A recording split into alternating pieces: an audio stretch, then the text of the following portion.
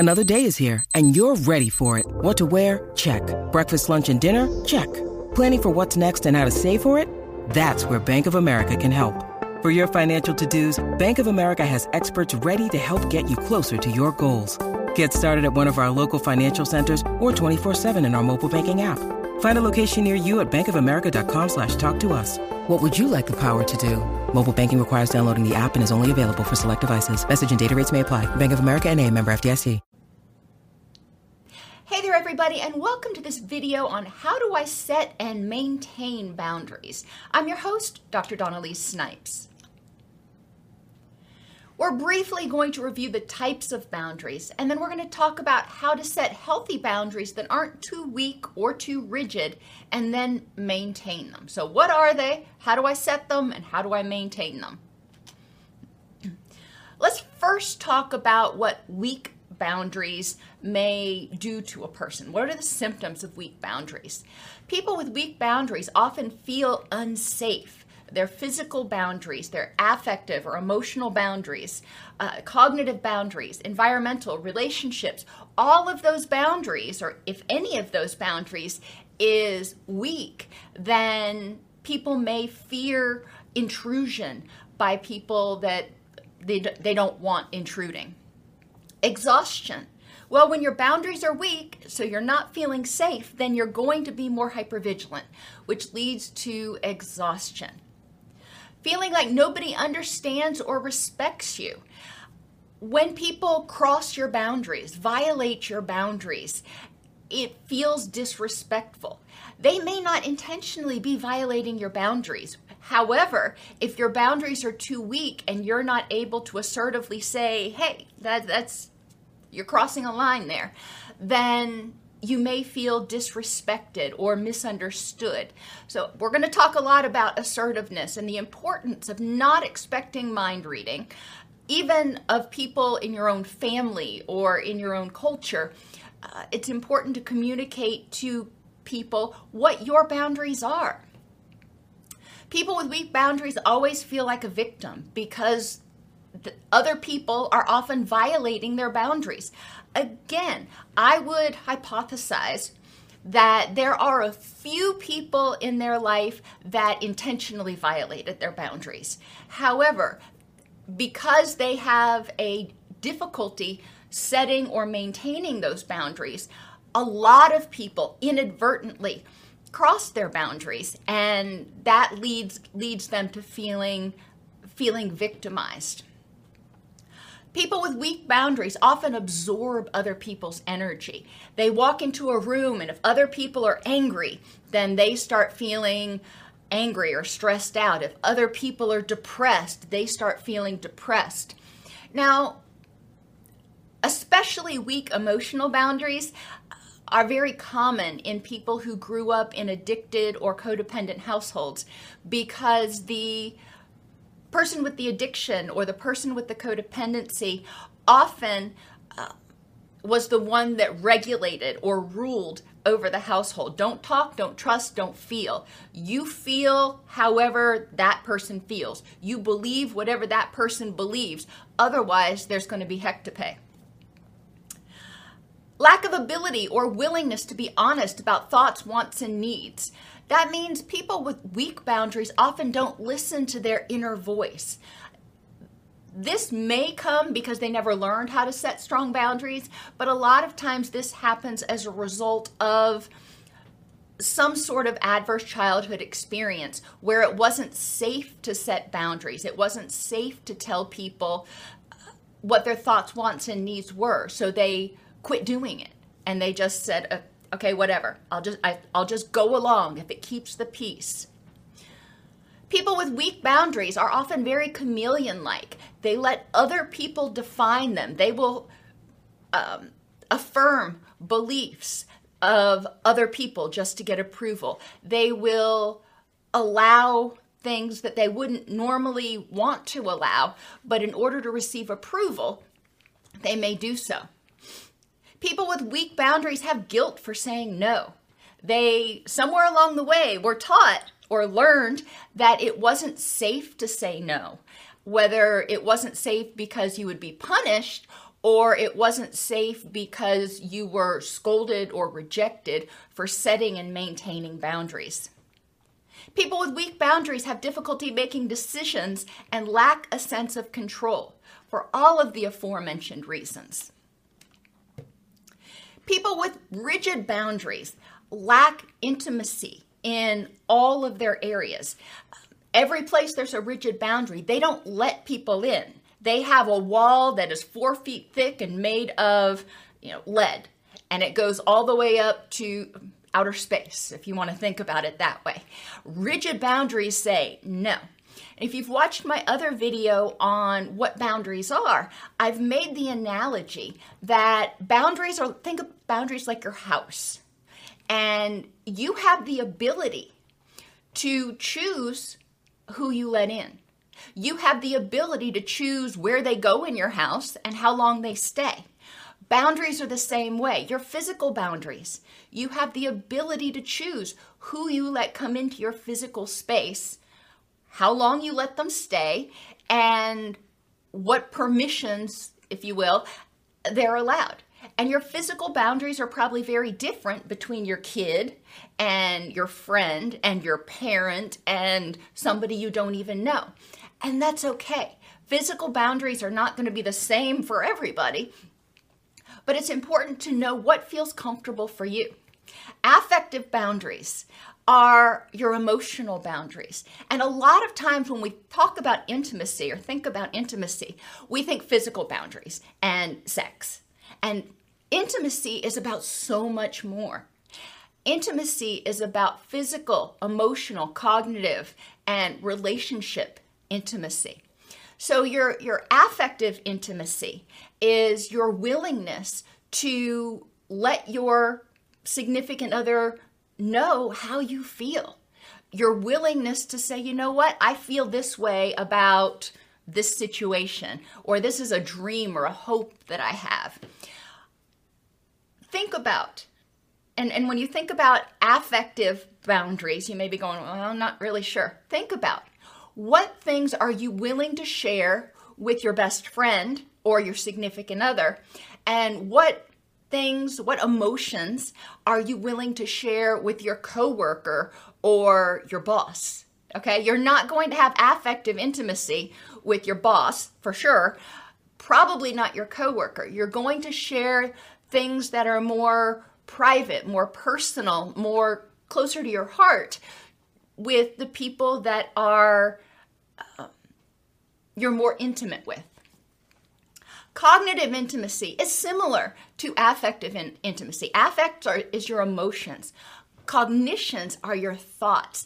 And in this day and age of cancel culture, a lot of times people don't feel safe sharing their thoughts about things. And so their cognitive boundaries may be very rigid. They may have difficulty being willing to tell people what their opinion is or what they think about something because they're afraid of the consequences. Cognitive intimacy is just as important as every other type of intimacy. Think about, again, what thoughts, perspectives, those sorts of things do you share with your significant other or your closest friend, and what do you share with somebody on the train or the subway or a coworker? You're probably not sharing the exact same things. There are things you're going to tell the people that you're more intimate with that you're not going to tell people that you may be friendly with, like a coworker, but there's not intimacy there. Environmental boundaries or environmental intimacy. This one's a little dicey because intimacy and environment kinda is hard to put those two together. But your environment is your stuff, your space. Physical intimacy is your body. How close do you let people get to you? Eye contact, those sorts of things. Environmental intimacy is what do you feel comfortable letting people do? Going through your stuff, reading your diary, borrowing your shirts, whatever. And we're going to talk about these in depth. But if you have rigid environmental boundaries, then your significant other may feel shut out in some ways. If you have a dresser and it's yours and they are not to go in that dresser under any circumstances, but you've been married for 10 years, that might indicate a excessively rigid boundary.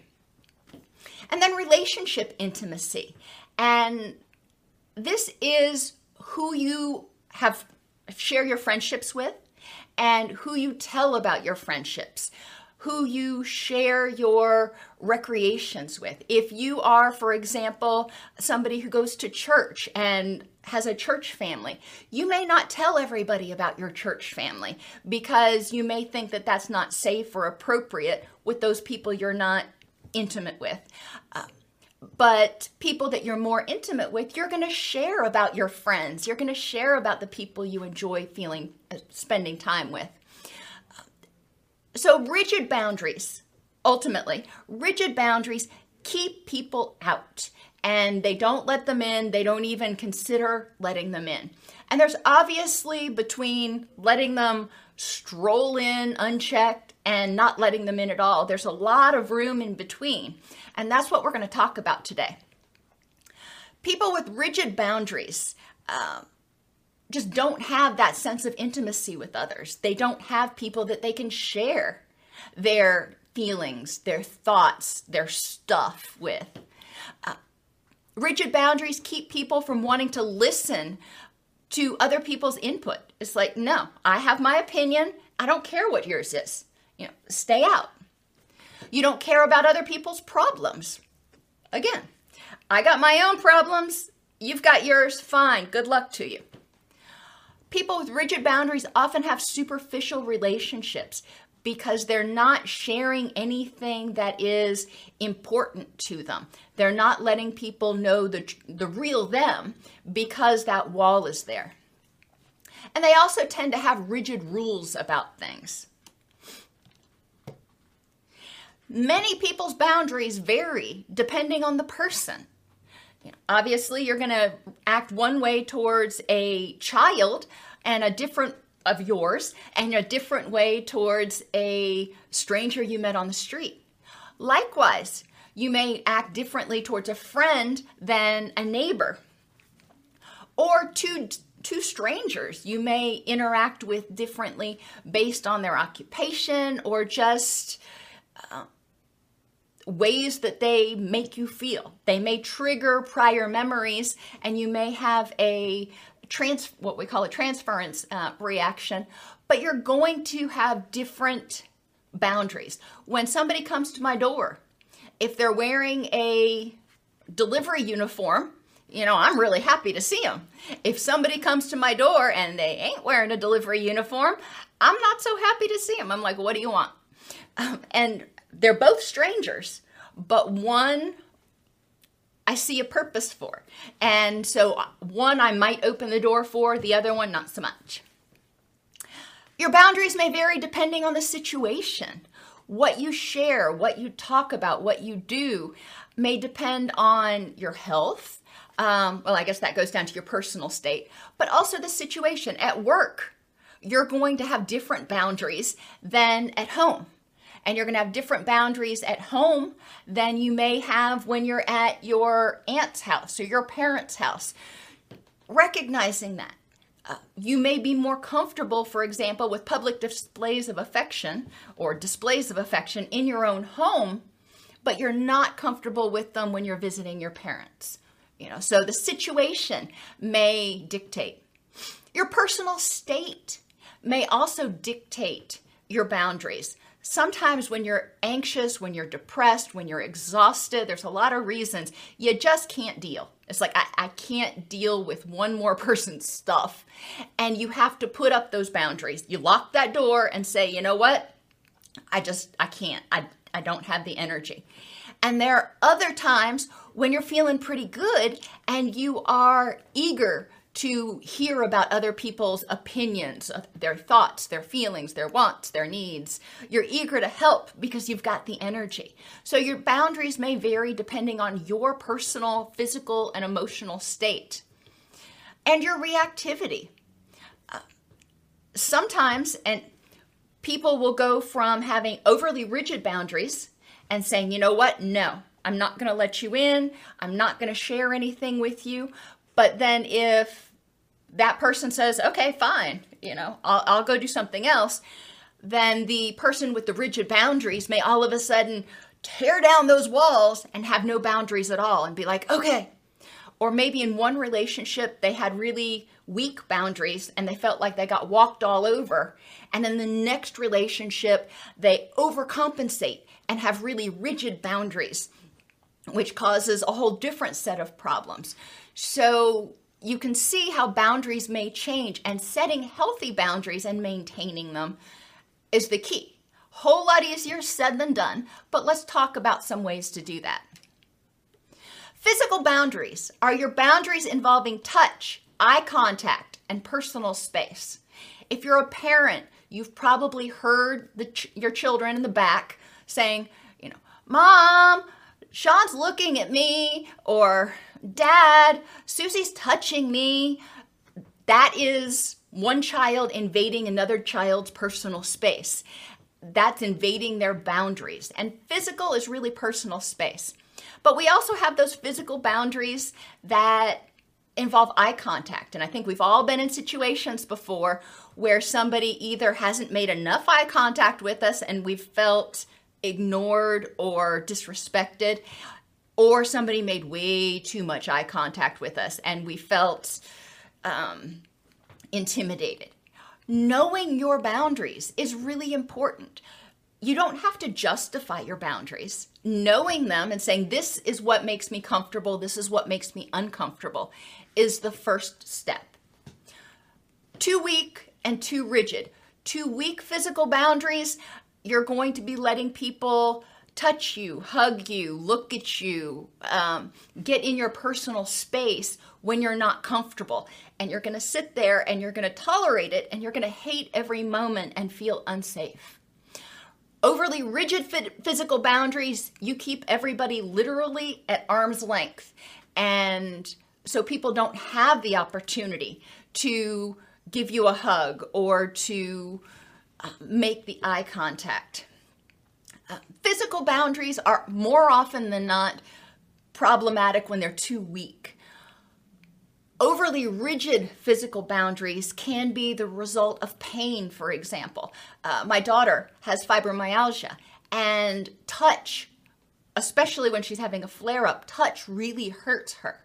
So it's important for me to ask before I give her a hug, before I even just walk behind her and pat her on the back or something, because I don't want to violate her boundaries, and I don't know what they are on any given day.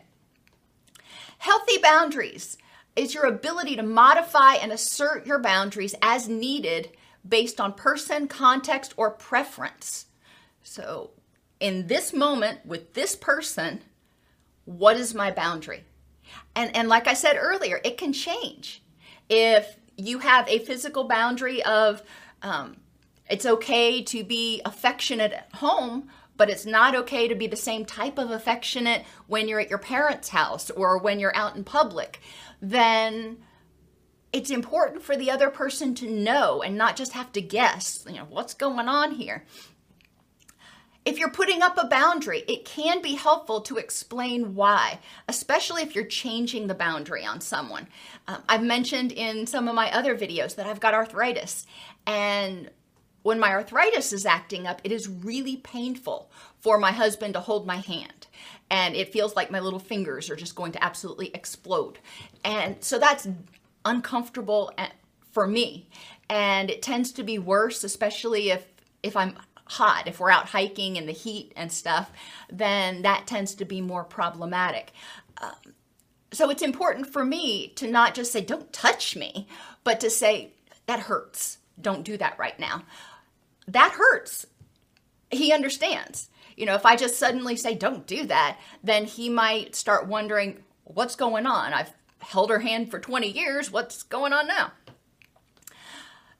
You don't have to go into huge justifications or rationales, but it can keep the other person from getting their feelings hurt if you are suddenly or seemingly suddenly changing the rules on them. Let them know what's different. Touch is okay at home, in private, not so much when we're out in the middle of a restaurant or whatever makes you comfortable. Same thing, if you want to let somebody in, don't expect mind reading. If you want them to give you a hug, if you want them to hold your hand, if you want them to gaze into your eyes, whatever it is you want them to do, especially if you've told them not to do it in the past, don't expect them to know when it's okay to do it in the present. Now, like I said, that's easier said than done because a lot of us have been operating on autopilot for so long, we're not even sure what our boundaries are. What did you learn about physical boundaries from your past experiences? How did you learn to set boundaries? Think of times your physical boundaries have been violated. When did you allow it or tolerate it? Think of a time that you allowed your boundary to be violated. Was it a decision? My daughter, when she was younger, before she got fibro, when she was very much younger, she used to be a snuggle bug. And it didn't matter if it was 90 degrees or 29 degrees. She wanted to be in your lap, snuggling, holding hands. And so sometimes I wouldn't really have preferred to have her like all up in my business because I'm, sweating like a pig, but it was a decision because at that point in time, her desire, her want, her need was more important to me. And I decided, okay, normally I prefer not to have a 50-pound child on my lap, but I'm making the decision to do that because I do want to now. So it is okay to change your boundaries when you are doing it for a reason. When you make that decision, you think, is this worth me tolerating discomfort? Is this something that I want to do? Or did you allow that boundary violation because you feared punishment for setting or changing your boundaries? You decided, okay, I'll tolerate it because I don't want this other person to get mad at me. Think of family reunions especially when you were a kid and somebody would come up and pinch your cheeks or whatever they did at your family reunion. Did you allow your boundary to be violated because you just didn't know what your boundaries were? You knew it made you uncomfortable, but you didn't even know what boundaries were and that it was okay to set them. Did you allow your boundary to be violated, not because you were afraid of punishment, but because you didn't know how to set it? You didn't know how to say, I really love you, and it makes me uncomfortable when you get that close to me. Or I really love you, or I like spending time with you, and I like it when you hold my hand most of the time, but right now it hurts. Assertiveness skills are just stating my thoughts, wants, and needs. They're not more important or less important than yours. They just are. These are my thoughts, wants, and needs. So telling somebody what your boundaries are. A lot of times, as I mentioned earlier, people just don't understand they're violating your boundaries. It's what they would want, so they assume it's what you want. And they don't think about, maybe that you want something else. Or a lack of problem-solving skills. Maybe you have the assertiveness skills, but you're afraid that somebody is going to get angry and you're not sure how to solve the situation, how to prevent it from happening in the future. So there's a lot of reasons why your boundaries may be violated. And it's important to think about those and say, okay, what can I do the next time if this happens? Start paying attention to what physical boundaries feel comfortable for you. I know. Let's get back to Boundaries 101. What feels comfortable for you when you are on the bus, when you are with your significant other, when you are at the gym? I mean, a lot of our physical boundaries changed dramatically after the pandemic. And I still prefer to have a one machine between me and the next person if there are machines available. If there aren't, then, I'll deal. That situation, I'm making the decision. But if there are open machines, I tend to get a little frustrated if somebody just comes and gets right on the one next to me. I'm talking cardio machines. And they start breathing heavily as they're increasing their heart rate, and I'm being exposed to all of their exhaled air and germs and whatever else. So that's me. I still like to have that social distancing. But it's important to know what feels comfortable for you and why. That way you can make an informed decision about when you're going to change it. Like I said, if there are no other machines available, I would rather be on a machine right next to somebody than have to sacrifice my workout. That's my choice, though. It's not a violation, it's a decision. Start paying attention to the physical boundaries of other people. Recognizing what makes somebody comfortable, what makes somebody uncomfortable. People whose main love language is physical touch tend to have much different physical boundaries than people whose love language is not physical touch. Paying attention to that. What seems to be the boundary for these people and what may make it change? As I mentioned a few minutes ago, when my daughter's fibromyalgia acts up, she has much different physical boundaries than when it's not acting up. Rehearse problem-solving skills. If, for example, you're at the gym, somebody gets on the machine next to you, you don't like it, what can you do? You can move. If you're in a social situation and somebody invades your boundaries, then one option is to leave. Maybe not completely leave forever. Maybe you excuse yourself and go to the bathroom so you can get out of that uncomfortable situation. Or use assertiveness skills and communicate. Hey, it's making me a little bit uncomfortable. Can you please take a step back? Whatever works for you. But rehearse it in your mind. If you just expect, next time maybe I can say something. Well, that sounds great, but you need to practice it. So when you get there, you actually know you have the tools in practice, not just in theory. Practice personal validation, reminding yourself that you have a right to feel safe and to your personal space. It's not mean. It's not intentionally offensive to set boundaries. If someone gets offended because you set boundaries, you might think, how did I set it? Did I try to do it assertively and nicely, or was I nasty about it? But if you set boundaries assertively and they get offended, that's their problem. And it's important to recognize that. Their reaction to the situation is their business. A boundary says, these are my thoughts, wants, and needs, and I'm going to set this here. Remember, just like letting somebody into your house or how long you let them stay, if you let them in and they start tearing up your house or being belligerent, you would probably ask them to leave or kick them out, whatever you want to say. You can do the same with boundaries in theory. Affective boundaries are your right to feel your feelings without judgment. Without judgment. A lot of us have too weak boundaries. We don't have an awareness of our own feelings. We don't know how we feel about stuff. We just do. We put one foot in front of the other. We kind of operate on autopilot all the time. And we also may have that inner critic that invalidates our feelings and tells us we're stupid for feeling a certain way or we shouldn't feel a certain way.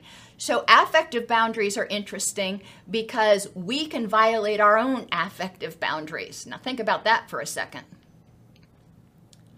If your affective boundaries are too rigid, then you have difficulty with empathy. It's difficult to understand situations, understand how somebody else feels, especially if you don't feel that way.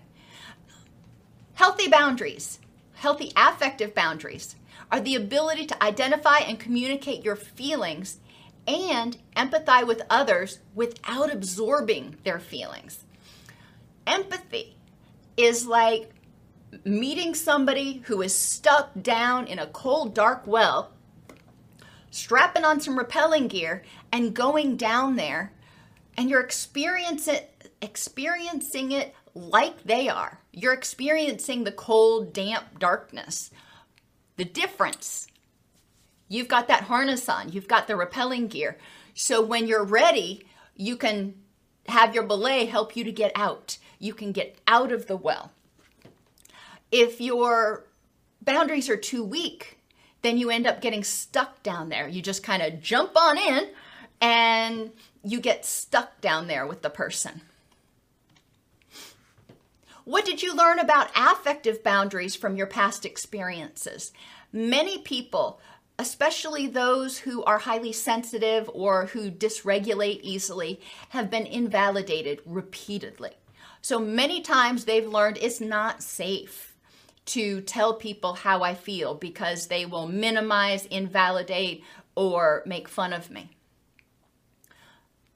Again, I'll ask you to think of times this boundary's been violated. Why did you allow or tolerate it? Was it because you didn't even know what your feelings were? You're like, I don't know how I feel about this. You lacked the assertiveness skills. Sometimes we have a feeling and somebody says, well, that feeling's stupid or you shouldn't feel that way. And we don't have the assertiveness skills to say, I'm sorry you disagree, or, well, that's how I feel. And instead, you think, well, maybe I shouldn't feel this way. Maybe I need to change how I feel. Or did you allow your affective or emotional boundaries to be violated because you feared rejection or being shoulded? You shouldn't feel that way. You shouldn't do this. Or if you're going to get all upset about that, I don't want to spend time with you. If that's something that you care about, then I don't want to spend time with you. There are a lot of reasons we may hide how we feel about things. And it's important to explore, who is it that we're keeping locked outside of the house? Who is it that we're letting into the house and just into the living room? And who is it that has free roam of our house? We even give them a key and let them water our plants when we're gone. The person who waters your plants when you're gone, who has free roam, is the person you have the most intimacy with affectively, emotionally. Start paying attention to your feelings and reactions throughout the day. Become more mindful. How do I feel when I see the sun burst through the clouds? How do I feel? Oh my gosh, we saw a groundhog when we went out to walk the dog today. How do you feel when you see those sorts of things? Or whatever things make you happy, sad, angry. Start paying attention to the feelings and reactions of others. A lot of times we go through life on autopilot. As I said, we don't know how we feel or what we're thinking, and we actually may not pay attention to what the majority of other people are feeling or thinking. Now, there may be a few people in our life that we're hypersensitive to because we are either worried about rejection or worried about punishment, or we just care and we've let them into our house. But start paying attention, just noticing how the people around you, when you go to the grocery store, just start noticing how people seem to feel. Some people will be irritable because, the store's busy. Some people will seem happy. Just notice. Think about who it's safe to share your feelings with. You can even make a list. Get curious about your feelings and reactions. If you see something and it makes you happy, get curious. Say, what else makes me feel this way? And how can I increase that in my life? If it makes you feel angry or scared or depressed, think, where's that coming from? And we've talked before about how sensory things, sight, smell, sounds, things like that, will trigger prior memories. Are you reacting to what's going on right now? Or is it reminding you of something? You all know, or a lot of you know, that our hound dog passed away a couple weeks ago. And I saw a hound dog the other day. And my feeling and reaction was one of melancholy, kind of bittersweet. It was a cute doggy, but it reminded me of Duke. And the feelings and reactions, I noticed that, not all dogs make me feel that way. And I noticed that, or I know from prior experience, that hound dogs won't make me feel that way forever. But at this point in time, my feeling was one of sorrow. And get curious about the feelings and reactions of others. Why is it that this person seemed to get triggered by this? What is it that makes my significant others happy? Now, you're not expected to read their minds. You're not expected to know what they want at all times. But it can be helpful to notice, pay attention. What's their love language? That's a real simple one. Practice personal validation, reminding yourself every day that you have a right to your feelings just as others have a right to theirs. That's the difficult part. You have a right to feel your feelings, and if other people don't feel the same way, that's okay. Those are their feelings.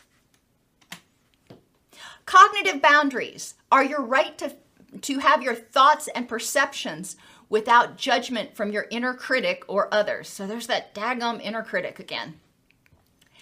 If your cognitive boundaries are too weak, you might not have an awareness of what your thoughts are, what your wants are, or even who you are. If you've always done what everybody else told you to do instead of thinking, what do I want to do? What's important to me? Then you might have very weak cognitive boundaries. If your cognitive boundaries are too rigid, then you have difficulty taking other people's perspectives. You don't want to hear what they have to say. It's just, you're right. Healthy boundaries allow you to identify, communicate, and maintain your thoughts and perceptions with others and still hear their thoughts and perceptions. So you are able to tell people what you think in the appropriate setting at the appropriate time. Remembering that sharing and intimacy, cognitive intimacy even, is going to be different with your close friends as opposed to somebody you're sitting next to on the bus. What did you learn about cognitive boundaries from past experiences? What have you learned about sharing your thoughts with other people? Is it safe? Is it not safe? Is it inspiring or is it discouraging? Think of times that your cognitive boundaries have been violated. Somebody told you what to think. They told you what you were thinking was wrong and this is what you needed to think. That's a cognitive boundary violation. Why did you tolerate it? Did you have a lack of awareness of your thoughts, your wants, or yourself? Sometimes people have been raised in environments where they've been told what to do for so long that they've just kind of shut off that part of themselves that says, these are my thoughts, this is what I want, because it was too painful to have that boundary consistently violated and not feel like they were able to be their authentic selves. So, did you tolerate it because you didn't even know what you wanted? Because you didn't have the assertiveness skills? Or because you feared rejection, being shoulded or ridiculed? This is very similar to affect. When we share our feelings or our thoughts with other people, we open ourselves up to rejection, criticism, or even ridicule if we're sharing them with people who aren't safe, or if we're oversharing, which is why boundaries are important. When you first meet somebody, you've never met them before, you're most likely not going to say, hey, I've known you for all of 5 seconds. Why don't you come over to my house? I'll make dinner and I'll give you a key. You wouldn't do that, I hope. Likewise, people's ability or your willingness to let people in across any of your boundaries is going to develop over time, just like relationships do. You're going to start out getting to know somebody. And then maybe you invite them over for coffee. So they're in your living room. And after a few times of doing that, you start to get to know them, you get to trust them, you've shared a little bit more about each other. And then you're like, okay, maybe this person can water my plants while I'm out of town. Maybe I can trust them to do that. But it takes time. Like with cognitive boundaries, you're not going to meet somebody, hopefully, and tell them the first time you meet, just like, let me put everything out on the table, and these are all my thoughts, wants, and needs, and if you like them, great. If you don't, tough tiddlywinks. Most people would find that overwhelming. So you want to gradually develop those boundaries, just like you gradually develop trust in letting somebody into your house. Start paying attention to your thoughts, motivations, and perceptions. What do you think about movies? What do you think about the construction? What do you think about what's going on? It doesn't mean you have to really comment on it, but start paying more attention to yourself, your inner dialogue. Start paying more attention to the thoughts, motivations, and perceptions of others. What makes this person tick? I wonder why they think this way. I wonder why they have this opinion. Pay attention to who it is safe to share your thoughts, motivations, and perceptions with. And I should have also said appropriate. But as I mentioned, it's not appropriate to share some things with your boss that you would share with your significant other. There are just certain thoughts that you have that you're not going to share with your boss. So who is it safe and appropriate to share which thoughts, feelings, and motivations with? Get curious about your feelings and reactions and your thoughts and motivations and those of others. What would make somebody think this way? What would make somebody have this opinion about XYZ? Again, in our current state of society, you have to have a pretty good level of intimacy or a very strong self-esteem and ability to handle rejection and criticism from others when we start sharing too much about our thoughts and opinions on a lot of things. So it is important to consider who is safe to share things with. And I wish I didn't have to say that, but I recognize the reality of things. There are some things that you're going to put on Twitter, for example, that that you wouldn't put on Twitter that you might tell your best friend. So it is important to recognize that, but it's also important, I think, in order to get us back to a place where we can appreciate each other's opinions, even if we don't agree, to be willing to consider, I wonder what makes this person have this opinion that's different from mine. Again, practice personal validation, reminding yourself that you have a right to your thoughts, motivations, and perceptions, just as others have a right to theirs. Your experiences till now, from the time you were born until now, have shaped the way you perceive different things. I grew up in a household where we were loud and there were really big animated movements. So when I see that, I feel right at home.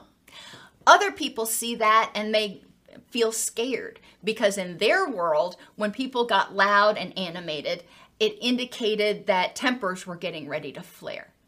Your perceptions are based on your past experiences, and you have a right to your perceptions.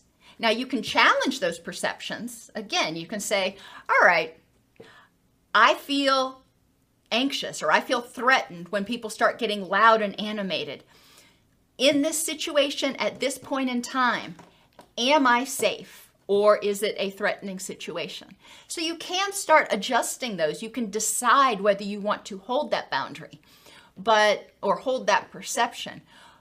But the concept of boundaries is that it's your decision whether you choose to alter your perception or you choose to hold on to your perception.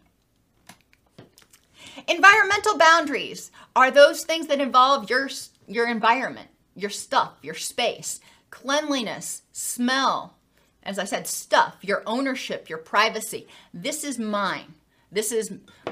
I'm not this territorial, but I could say this is my coffee mug. Nobody else uses my coffee mug. Or privacy. This is my diary. Nobody reads my diary. And those are things that are your environmental boundaries. The presence of people or animals in your space. This is also an environmental boundary. If you've watched into the comments over the past, couple of years, you know that I run a pretty loosey-goosey household and our animals are allowed on the furniture. I have a friend who is adamantly opposed to that. It just drives him absolutely bananas. When we're at his house, I don't call his dog up onto the sofa. I recognize that's his boundary, that's his space, and it's his environment. When we're in my house, the animals are allowed on the sofa. Now, I respect his personal space, so, I'm fine when he tells the dogs to get down so they're not like trying to get in his lap. Same thing with my father-in-law. He doesn't want the dogs in his lap, and he probably wouldn't allow them on the furniture, but when he's at our house, he recognizes that that's just what happens, but he can set, and he does set, boundaries by saying, that's fine. Dogs can be on the sofa as long as they're not on my sofa, as long as they're not on my lap. And that's what we're talking about with space. That's with animals. With people, your environment. Who are you comfortable having in your environment? If you don't want somebody in your house, you don't necessarily have to have somebody in your house. Or maybe you can sequester yourself. If you've got a bunch of people living in the house and one person doesn't get along with somebody else's friend that's coming over, well, then you got to figure out, you got to problem solve, because it's not fair to the other person to not be able to have their friends over, but you see where I'm going. So everybody has their own space, and depending on how big your space is, each person's individual space may be larger or smaller. And it also applies to your safety. What makes you feel safe in your environment? Locking the doors, closing the blinds, opening the windows or closing the windows. What is it that helps you feel safe? And that's an environmental boundary. I don't feel safe having the windows open at night. That is an environmental boundary. Some people are great with it. Some people say, well, windows can be open as long as they're on the second story or higher. Okay, that's fine. That's an environmental boundary. If your environmental boundaries are too weak, people do whatever they want. They come in, they read your diary, they go through your clothes, they borrow your stuff without asking. It's you don't feel like you have any respect in your environment. If your environmental boundaries are too rigid, then you have no flexibility. It's like, this is the way it is. This never changes. You come in, this is how it is. I don't care what conditions happen. There's nothing that's going to make me change my mind. Healthy boundaries are your ability to modify and assert your boundaries as needed based on person, context, or preference. When we used to go to my grandmother's house, she had all kinds of little knickknacks all over the place. And my son was very, very little at that point in time. And she had boundaries, but she also recognized that he was little. So she would pick up a lot of her knickknacks and put them away so we wouldn't have that issue. It was her space, and she didn't want her knickknacks touched, but she problem solved. And she said, well, it's not really likely that a 18-month-old, two-year-old is going to be able to resist touching things. So she would pick them up and put them away. Just like physical boundaries, if you're putting up a boundary, it can be helpful to explain why, such as, please ask before borrowing my sweater in case I had planned to wear it. Now, you may just stop at Please ask before borrowing my sweater. You don't necessarily have to explain the rest of it if you assert your boundary nicely. Or don't touch because it's breakable or not yours. Older children can obviously understand this a little bit better. If you want to let somebody in your environment, don't expect mind reading. If you know that somebody might be interested in wearing this new sweater that you have, would you like to borrow my new sweater? Or if you want to give them space in your closet, would you like to have space in the closet so they know that it's okay to start leaving their stuff in your closet? What did you learn about environmental boundaries from your past experiences? If you had a lot of siblings, you may have not had a whole lot of choice in terms or an environment to have boundaries with. So what did you learn about environmental boundaries? In the past, when you've allowed that boundary to be violated, did you tolerate it out of decision? Did you say, you know what? I'm going to let this one go. It's my decision to allow this boundary to be violated this time. Recognizing once you allow that boundary to be violated once, the person is going to think that it's okay to do that over and over and over again, unless you tell them, okay, I really didn't like that. I'm going to let it go this once, but please don't do that again. You can't expect them to know that you didn't like it and don't want it done again unless you tell them. Did you allow it because of fear of punishment, lack of awareness, lack of assertiveness skills, or lack of problem-solving skills?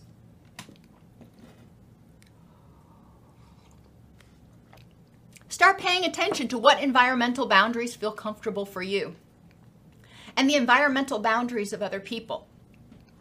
One of the things that I've always found interesting is in the family that I grew up in, if somebody needed something out of mother's purse, they would go get something out of mother's purse. That was not the way that my husband grew up. And to this day, we've been married for more than 20 years. And if he needs something that's in my purse, he'll bring my purse to me. And he's like, you get it. And, that's an environmental boundary. And he's being very respectful, even though I've told him repeatedly, just go in there and get it, whatever. I'm not... but he's not comfortable doing it. Okay, fine. No biggie. I respect his boundary that makes him uncomfortable. Rehearse problem solving or assertiveness skills. How can you communicate about your boundaries? And again, practice personal validation, reminding yourself that you have a right to feel safe and to your space, even no matter how small that space is. When I worked in residential treatment, there were times where we had 80 people on the unit and we would have 8 people in a room in 4 sets of bunk beds. So there was very little personal space. They had the space that was like right around their bed and that was it. But it was important that everybody respected, especially during that time when they were crowded in like sardines, everybody respected each person's personal space in order for people to feel safe. And finally, relationship boundaries. These are your ability to be aware of and respond to your inner child, your relationship with that young part of you. Have relationships with and exert time and energy and share as you see fit between self and others. So have a relationship not only with your inner child, that young part of you, but also with your present day self. It's important to have a relationship with you and also to have a relationship with other people. So there's at least 3 relationships we're talking about here. If your boundaries in these relationships are too weak, often it's difficult to say no. It's difficult to say, I don't have the energy to do this right now. You feel obligated to do things. And you may, when relationship boundaries are too weak, you may let somebody else control who you're allowed to have relationships with. Boundaries that are too rigid mean that you demand others' time and energy and you won't spend your time or energy on other people. What did you learn about relationship boundaries from past experiences? What did you learn about asking for help and saying no to things? What did you learn about your ability to have friends, even if not all your friends liked all your other friends? Think of times the boundary's been violated. Why did you allow it or tolerate it? Did you make a conscious decision and say, you know what? Okay, I will quit hanging out with this person because it makes this person happier. Maybe, maybe not. Did you do it because of fear of punishment for setting or changing boundaries? Did you allow your relationship boundary to be violated because you didn't know that you were being taken advantage of in the first place? You didn't realize that they were using you. Did you allow it because of lack of assertiveness skills or lack of problem-solving skills? Start paying attention to what relationship boundaries feel comfortable for you and the relationship boundaries of other people. When do they say no? When do they ask for help? How do they respond? If they're too tired, if they're too overwhelmed, do they say no? How do they say no? Or do they say yes, but then act very passive aggressive the whole time? Paying attention to those boundaries is important. Rehearse problem solving or assertiveness skills and practice personal validation. A couple final tips for maintaining boundaries. Self-awareness of your thoughts, wants, and needs is going to be important to start becoming more mindful, because until you know what you want, until you know who you want to let into your house and how long you're comfortable with them staying, you're going to have a hard time maintaining your boundaries. If you're questioning your boundaries, sometimes it can be useful to use that metaphor and think, if this person was literally in my house, would I tolerate this behavior? If not, that tells you that they probably need to go. And so is this somebody that I'm comfortable having in my house, in my mental house? So become more aware of your thoughts, wants, and needs, and your motivations for allowing someone in or keeping them out. Are you allowing them in because you trust them and because they enhance your life? Or are you allowing them in because you're afraid of abandonment and you'd rather allow them in than nobody? Or are you allowing them in because you're afraid of the consequences and it feels unsafe either way? Got to figure that out. Self-esteem. It's really important to start working on that, because sometimes when you set boundaries, people are not going to be happy. And if you are allowing your boundaries to be violated because you rely on other people to tell you that you're okay, then it's going to be a lot harder to maintain your boundaries. Once you start setting your boundaries and maintaining healthy boundaries and people know what to expect, then things will be a lot smoother. But you're still going to have the occasional new person who tries to cross your boundary, and you're going to say, no, you don't cross the threshold. You stay out for right now. And they'll get offended, or they won't be happy about it because they're used to violating people's boundaries. And if you have a strong self-esteem, then you're going to be more able to say, I deserve to feel safe in my house and have my own thoughts, wants, and needs. And if you don't like it, tough tiddlywinks, so to speak. Assertive communication is another skill that's going to be very important. And remember, assertiveness is saying, these are my thoughts, wants, and needs, and they matter. Not more than yours, but also not less than yours. This is what I'm going to put here on the line, and you can put yours on the line, but we're not going to let them cross each other's line. I'm not going to let you tell me how to think or feel, and I'm not going to tell you how to think or feel, for example. And distress tolerance skills. It can be uncomfortable sometimes setting boundaries. When people violate your boundaries, especially whether they do it intentionally or unintentionally, it can make you feel unsafe or uncomfortable. And in order to respond assertively, you need to get into that wise mind. So distress tolerance skills can really help you take a breath and figure out what's going on, make a mindful decision about how to handle it, and then communicate assertively. Through secure attachments, children learn what their boundaries are, how to set and maintain them, and cope with dissension, or cope with it when people don't like what they do or what they have to say. In our society of insecure attachment and autopilot, many people have not learned mindfulness, assertiveness, distress tolerance, or self-validation. Maintaining healthy boundaries is not always easy or pleasant, but it will increase your sense of safety and connection both with yourself and with the world.